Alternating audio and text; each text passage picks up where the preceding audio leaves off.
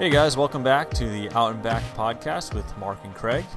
I'm one of your hosts. My name is Craig Siegel, owner of Runners High in Freehold, New Jersey, and with me as always, my co-host Mark Pellerin, the head coach of Train with Mark. Mark, welcome to the show this evening. Hey.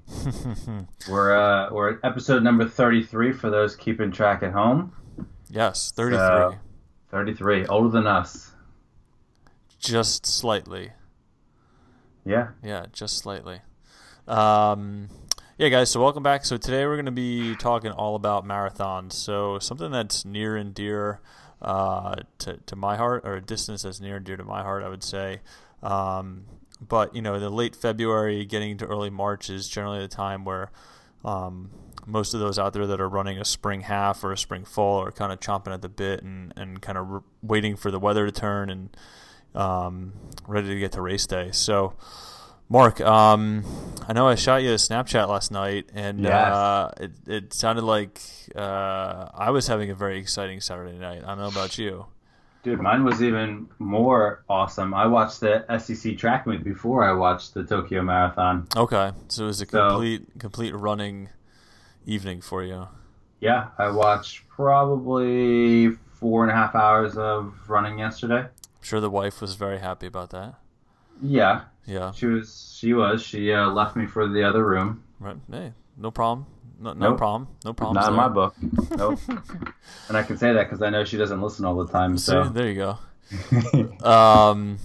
So yeah, we were fortunate enough. I was flipping through the channels last night and saw that from 7 to 10, quote unquote, running was on the TV guide or the guide channel or whatever it was.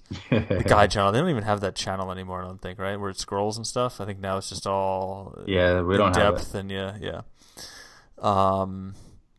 But yeah, so Tokyo was last night, which is pretty awesome to watch in full.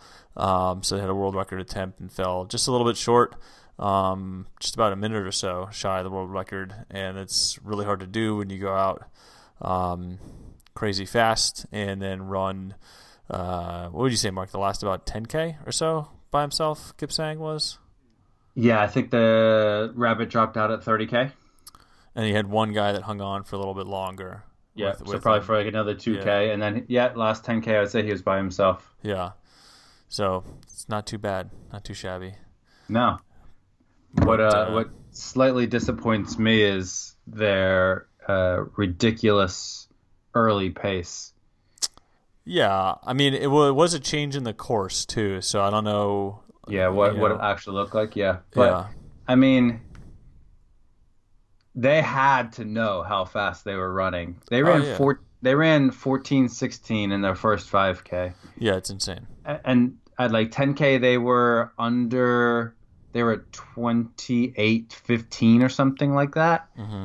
So they were world class, almost world class, national class in the 10K, and still had 30K to go. Right. I don't know. I'm just not digging their lack of restraint early on.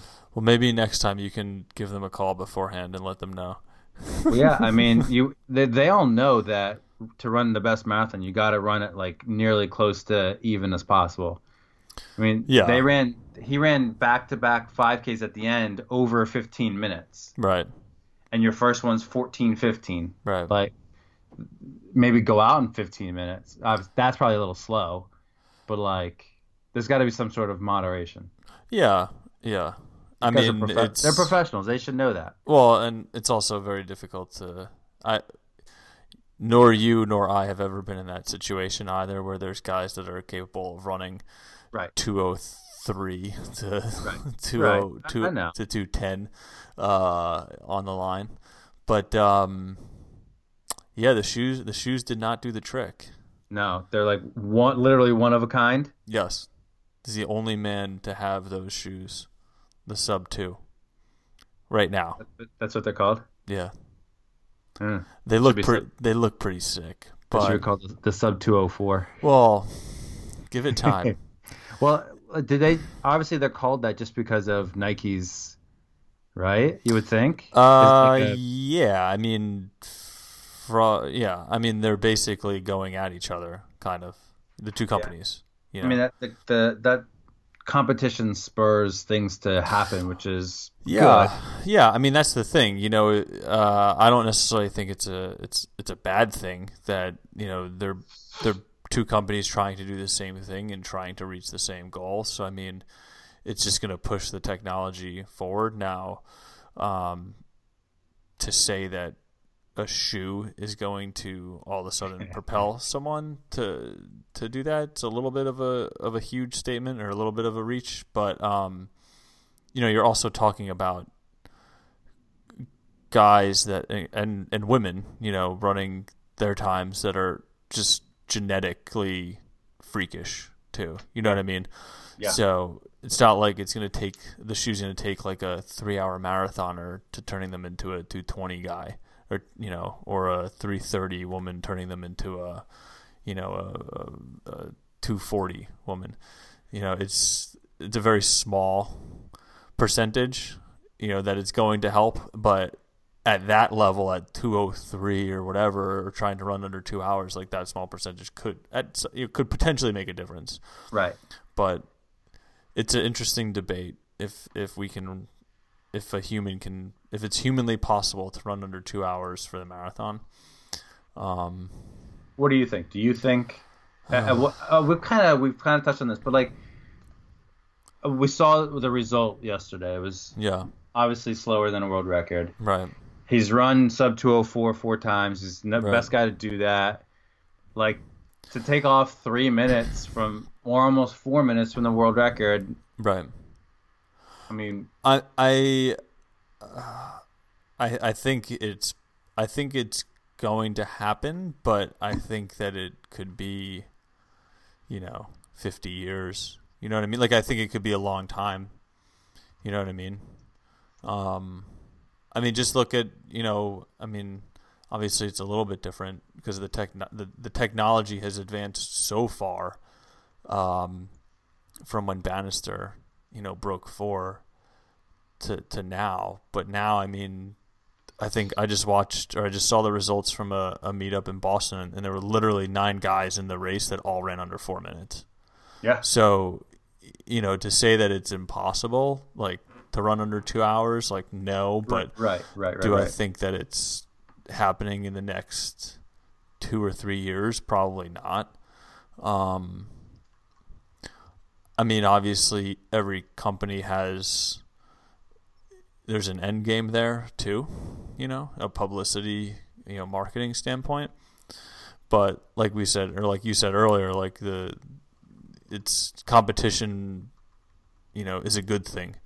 It should kind of help, push the technology forward and kind of, be better overall at the end of the day. So, yeah, I mean, I think, obviously competition in business world makes a whole lot of sense, but there's a lot of places where competition makes a lot of people better. Mm-hmm. It makes some people worse. Sure. It brings out the worst in some people, but I mean, for the most part, it's gonna make things and people that much stronger and better and more competitive, and I think I'm okay with that. Yeah, I gotta get my hands on a pair of those shoes. Yeah? No, there's no way. No. What do you think? What do you think is different about them? Well, I mean, the Nike stuff has not been released yet, so there's that coming at some point. The Adidas stuff has obviously made an introduction. What's different? I mean, they're just doing a brief read-up on, because obviously we haven't seen the shoe because the shoe's not being sold anywhere. Mm-hmm. At this point. I'm sure at some point they'll release it and people will go nuts over it, even though it's not, like I said, it's not going to take off 40 minutes from their marathon PR or whatever. But right. I mean, so Adidas has this cushion called Boost. I'm sure you've heard of it. So it's a really soft midsole, but it has a lot of energy return. So the stuff that they put in the Sub 2 shoe, it's called Boost Light or something like that. So it's like a lighter weighted version of that same material. So, when you're talking about shaving an ounce or something like that at that speed, for that distance, it does actually make a difference at the end of the day when you're going that fast. Did you watch? I kind of paid particular attention to how they got their water from their aid stations. Mm-hmm. Did you kind of take note of that at all? In terms of the weird angles that they were taking? It was a cluster. They were disorganized and they couldn't grab it. Right. Well, there was a couple of times where I felt like Kipsang was on one side of the road and just made a direct cut, and I'm like, that's really not ideal. You're supposed to kind of take a gradual line to it. But who I actually really felt bad for was the women, because they were packs of 40. Yeah, because there was all the guys that are running around which those guys are still very respectable runners. You know what I mean? Yeah, I mean it's still, you're running 220 to 225 or 230. You're still very serious. But yeah, it just was weird how they were all bunched up. But yeah, so we could talk about this all night. I don't think we should bore people with more Tokyo talk, but yeah. So we did want to talk about the marathon today, though. So, Mark, let's kind of address a little bit about getting ready for a springtime marathon and kind of determining your marathon race pace and goals and things like that, and how you kind of start. Because obviously you deal with people that might be running their first one and they have no idea what to expect, and you also might be dealing with people that have been running their 6th or 7th or 10th one, and they kind of have a little bit more of an idea. But I guess from a beginner's perspective, how do you kind of dissect what a goal should be? Yeah, well, I think if you're an experienced runner, you just haven't run a marathon yet, there's, I would say, a few indicators that you could look at, and one of them is if you compare your current running, your current fitness to when you're in your last best shape, and you can kind of get a gauge on what you can run, what you feel you can run, what you think you're capable of. Some people are really good racers. Some people are, really good at training. So knowing yourself and figuring out where you fit into that kind of best shape of your life, I think that's one way you can kind of figure out what you're going to run. Right. Well, I mean, I guess let's talk a little bit about for a first timer. Okay. The difference between running, and we've talked about this a little bit, I guess, on previous shows, the difference between running and racing. So all right, so let's take a 3 hour guy that's still moving. Yeah, I would say 3 hours to 3.5 hours, somewhere around there. Yeah. So you're saying what would that kind of person do or say? No, I think from my perspective, we get a lot of people in that are doing their first one, right? Okay. And they, there's a difference when you're doing workouts and you're running the race faster than your everyday running pace, right? Okay. But we do see a lot of new people that come in and they're like, "Oh, I'm doing my first marathon. It's awesome." They get to that 20-mile mark, that 20-mile run, or they do 20-mile long runs, and they're like, "Oh, I hope I can, make it that last 10K." But they're basically just extending that run, Gotcha. Whereas their pace is the same. Exactly, as opposed to hey, I'm really gonna be up in it. I'm racing. If I do a long run at 6:30 to 7 minutes, I'm gonna try to race at 5:30 to 6 minutes. You know what I mean? So right. How do you address that with newer people, I guess, or first timers? Yeah, so I mean, the people who are racing, you're gonna look at the races that they've done. So you might run a 10K or a half marathon in your build up, and you can kind of get a gauge for what you could run.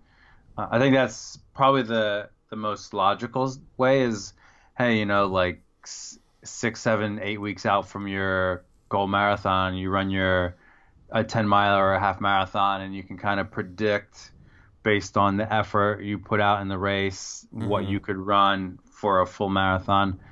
That to me is probably one of the best indicators. Sure.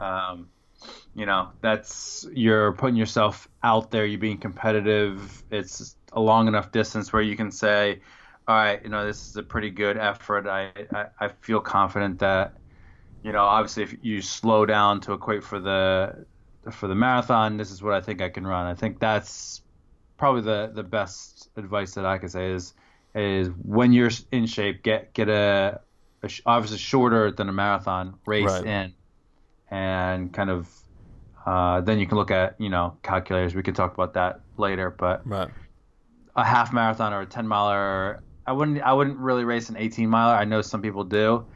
Yeah. But I would say like a 10 miler to a half marathon would be a good indicator of like what's out there, what you're capable of.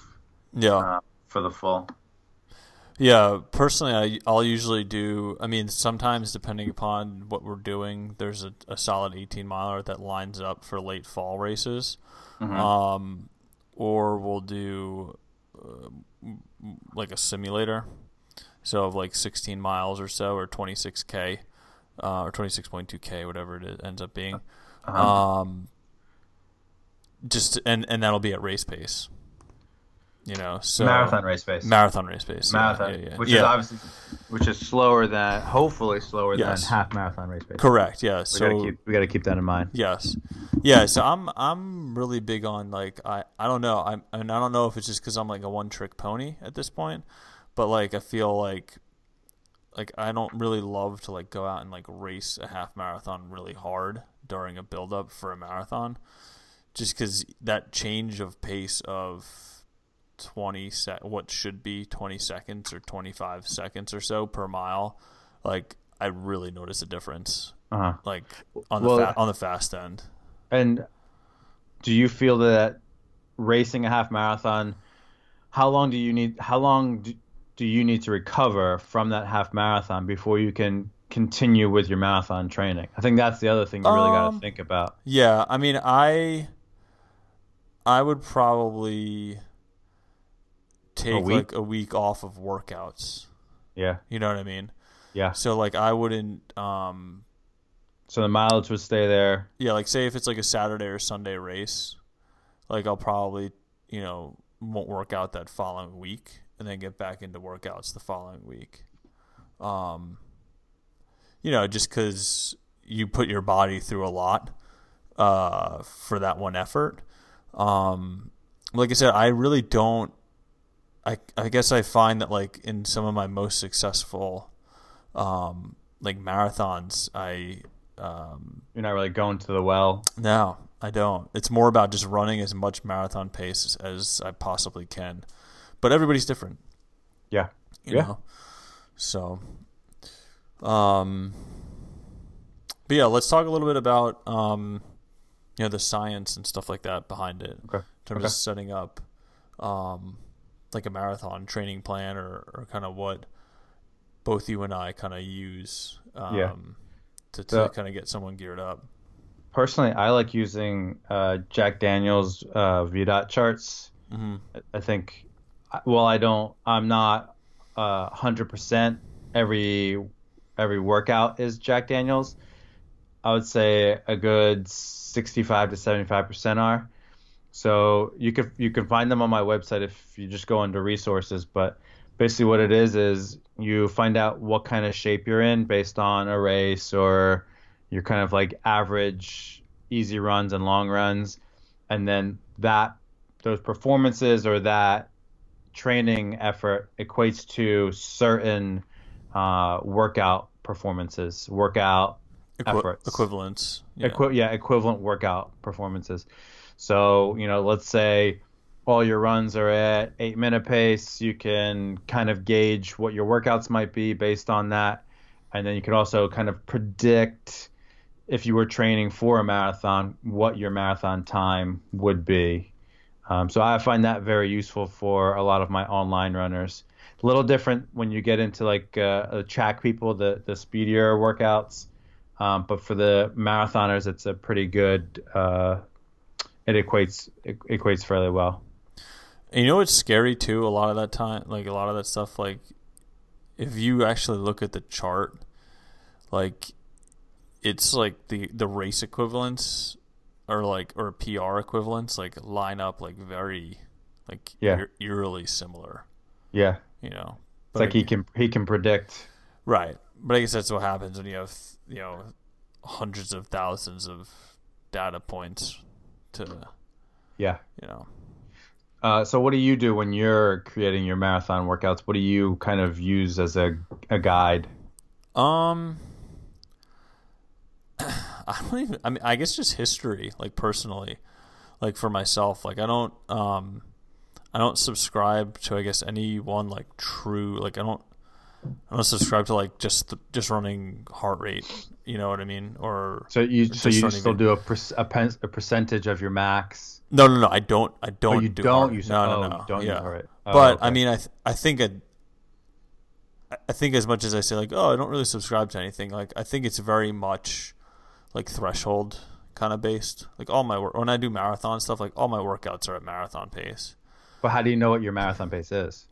Do you say like I'm going to run 5:25 pace in the marathon, so therefore I must run 5:25?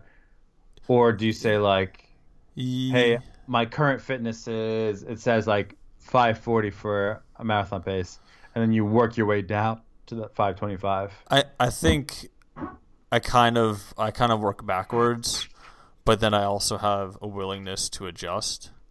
You know what I mean? I guess for me, I've always viewed the marathon. It's just such a beast that of a distance that if you go in with the slim margin of like 1 or 2 seconds per mile, like if you're like, oh, I have to run 5:25 or otherwise, per mile, or otherwise like it's not going to be a successful day. Well, one, the course is not just straight and flat. So you have to account for that. And two, like if you go in with that expectation, like you're just not going to have a great day, because I feel like for me, like I'm like, okay, like I can run, if I'm overall averaging between like a 5 to 10 second window, like I'm pretty content. Mm-hmm. But you also have to be willingness to adjust during training, but also adjust during the race. Like, for example, in Boston, like if you're running, you have to run a little bit quicker early because you're downhill. Right. And then, but you also have to keep in mind that you don't want to absolutely implode from 16 to 22 because it's all uphill and, it's all up and down. But if you're going up heartbreak, like, and you're like, oh, I want to run, 225 and I need to run, 532 average for every single mile. Well, if you try to run 532 up heartbreak, it's really like running like a 5-minute effort. You know what I mean? So you have to be willing to concede a little bit of time. Like right. I'm totally for like, okay, even like at Philly, for example, around like 9, there's a pretty solid hill. And it's like, okay, well, if I give back 10 to 15 seconds in this 1 mile, and then I know I can get back on to what pace I need to be running the next mile, I'm okay with that, because that 10 to 15 seconds that I gave up willingly could save me 2, 5, like 30 minutes at the end. You know what I mean? Like if you're out just a little bit too hard and over your head just a little bit, and depending upon how much you come undone, or you can come undone just a little bit and you're giving back 2 minutes. If you come undone a lot and the day just goes to absolute shit, you could give up. It could, it's ridiculous. It's not like a 5K. It's not like, oh, I was off 10 seconds. Like, no, you're off. You can run a half hour slower pretty easily. Yeah. So what were we talking about? So the initial question I asked: do you say, when you start a marathon buildup, my goal pace is X, so every workout will be X, right? Or do you say my goal pace is X and I'm going to train at L, M, and O and get to X? I usually approach it from my goal pace is this pace with the willingness to adjust along the way during the training period and the way so you'll get there by the end. Hopefully. Yeah, right. Or you have a better understanding of what reality is. You know what I mean? If I'm like, hey, I want to run 5:34 pace or 5:32 pace or whatever, and then all build up, I'm either struggling to run that or just more comfortable at 5:37 to 5:38. You know what I mean? Like, right. Okay. I'll go. Yeah, so you're adjusting. You're hoping to get to your goal pace, and if you're not, you can tell that you're struggling or you're like it's just coming at you easily. Right. Then you adjust your goal pace. Correct. Or your goal time. Right. Yeah, that's yeah. Yeah.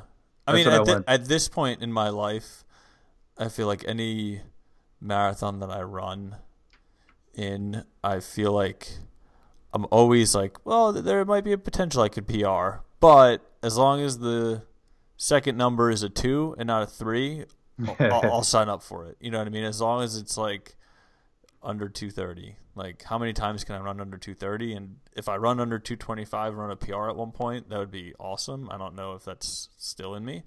But like I said, I always give myself that window. And I think the biggest thing with that is, like, even while you're running, like, you just can't freak out over 1 mile that's a little bit too slow. Like, you're going to go through so many periods of, like, up and down in the marathon. Like, you're going to feel great for 10 minutes, then you're going to feel terrible for 15, then you're going to feel great for another 10. And, you know, so there's just a very, it's a roller coaster. You know what I mean? It's probably the best way I can describe it. And then it's really just about getting to 20, and then the race like really starts, because that last 10K is a beast. So, doesn't it make you want to sign up for one? Not at all. I could barely get. I mean, I got through, but man, I could have slept the whole day today, and I only ran 8 miles. Oh man. All right, so let's talk about like what you can do to improve the chances that you'll run close to the time you want to run. So, like, what are some things that are like tried and true that you know will help you improve and get there? Mm-hmm. I mean, I think workouts are like the key indicator there. You know, I mean, the more quality workouts that you can, you know, just stack just consistently, I think that just kind of gives you the confidence going into race day. I know for me now, doing this for, I don't know, 9 years or so at this point, like, there's key workouts or key indicators that I know along the way that if I hit, then we're going to be in a good situation come race day. And then that kind of gives me the confidence, because you feel like you've been there before. You know what I mean? Like, a lot of familiarity. Yeah. I can't really familiarity. That's why you let me tongue twist it. But I think like a lot of marathon training, it's very lonely too. You know, so you do a lot of, like, I don't know. In my case, I do a lot of stuff by myself. So, like, when you're doing workouts and things like that. So even when you're out on the course on race day, like, if you find yourself in between a pack, or if you find yourself just running by yourself, like, I don't know, for me, like, that doesn't really bother me. So it's just all, because I've just been running the same pace by myself during workouts. So it's just, except now that there's people to hand me water, as opposed to having to snag it from a water bottle that I'm balancing on a stop sign or something stupid like that. Yeah. You know? So, I mean, here's, obviously I've never run a marathon, but I think one of the things that my philosophy has changed since I've gotten older is that the non-running parts of your life have to be on point, or as close to on point, if you really want to, like, run fast. and not just like relatively fast, but like fast. Mm-hmm. So, like obviously it affects. I don't know. I was about to say good nutrition, good sleep, good healthy habits affect a faster runner more than a slower runner, but I don't know. I mean, I think they both affect them both the same. However, a bigger chunk of time will come off a slower runner than a faster runner. Well, it's all percentage based, Right. And that's right? as soon as I was like, oh wait, but yeah, it's percentage. So like, man, like if you're getting your 8 to 9 hours and you're eating healthy and you're not drinking soda and you're like slimming down on the beer and like all that stuff, like man, you can run so much faster and recover so much faster than if you're like a slob with your eating and you're sleeping. But Like, you know what the ironic thing is, though, or not ironic, but if you're more in that professional category, like the likelihood of you being able to do all that stuff and maintain yourself is higher than yes, the everyday guy or girl who's got to go right, to a job at 8:30 or 9 o'clock and is in there until 5 or right, six right. o'clock. And No, I totally understand, and that's where I say like the faster you run, that's why I feel like the faster you run, the more it matters because like to take any time off of a 2:03 marathon like we watched yesterday, like mhm. he's got to be like it's an absolute like science, like totally down to like how much sleep he got and how much protein he takes in. Like it's an Yeah, absolute business. sure. And so like, what if he was like, oh man, if I laid off the Tusker for, like Tusker. that's Kenyan beer for those of Yeah, you. or they were, yeah, yeah. Like one less X, Y, or Z. Like One what more how push up. right. Like what would the difference have been? Yeah, I don't. Whereas Yeah, I don't know if anything would have made the difference, particularly yesterday. But yeah, um, what else? What else? So obviously I just went for the non running. What other running things do you think like help you build that confidence that allows you to run close to your PR or a PR? um, it's been a while since I've PR'd. Okay, so all right, I'm actually kind of depressed about that. So, so like all right, so when you do your next build up, like what's the one thing you're going to focus on to help you set a PR? The one or two things outside of workouts, outside of like mm, threshold and tempo and it really put me on the spot because that's really all that I do. I would really need to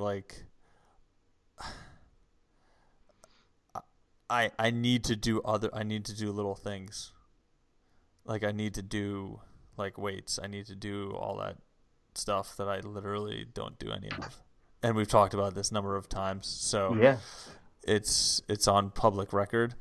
So Uh, what do you think is actually going to take you to I don't get know. I don't know. I don't know. you're so stubborn. We were just talking earlier that I was in the store for 15 hours last weekend or last Saturday in one day. So I know Yeah. time is Yeah. always an excuse, but Yeah. uh, I don't know. I got to figure that out. That's my own internal struggle. All right, so listeners, if you have any ways to help Craig get the non-running things done, let us know what you think because I don't know how to help him either. He's the most dedicated runner I've probably ever met, and yet Yeah, and he everything can't else, do a I'm a total push-up. lost cause. Oh no, there's no push-ups. No, there's no push-ups. Yeah, at least done right. Huh. Yeah, All right, so we're gonna have to work on that. yeah.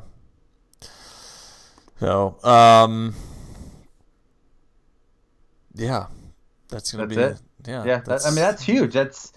That is huge. If you can't carry your body through right, 26 miles, it's efficiently, right, you're done. You're given time back to the course. right. And that's I'm not. I am currently running, I'm not 100% healthy. I don't feel great all the time, and I don't feel smooth. And, I guess I best described it to my buddy the other day that I feel like 10 pounds of shit in a 5-pound bag, just because I feel like choppy and just not strong. But that's kind of what'll happen too when you don't race for almost a year now, and you don't do the little things. So you must do the little things. Do as we say. I do the little things. I know, but you don't do the other things. You don't do the running part of it. I can't run. So we're like two halves of a.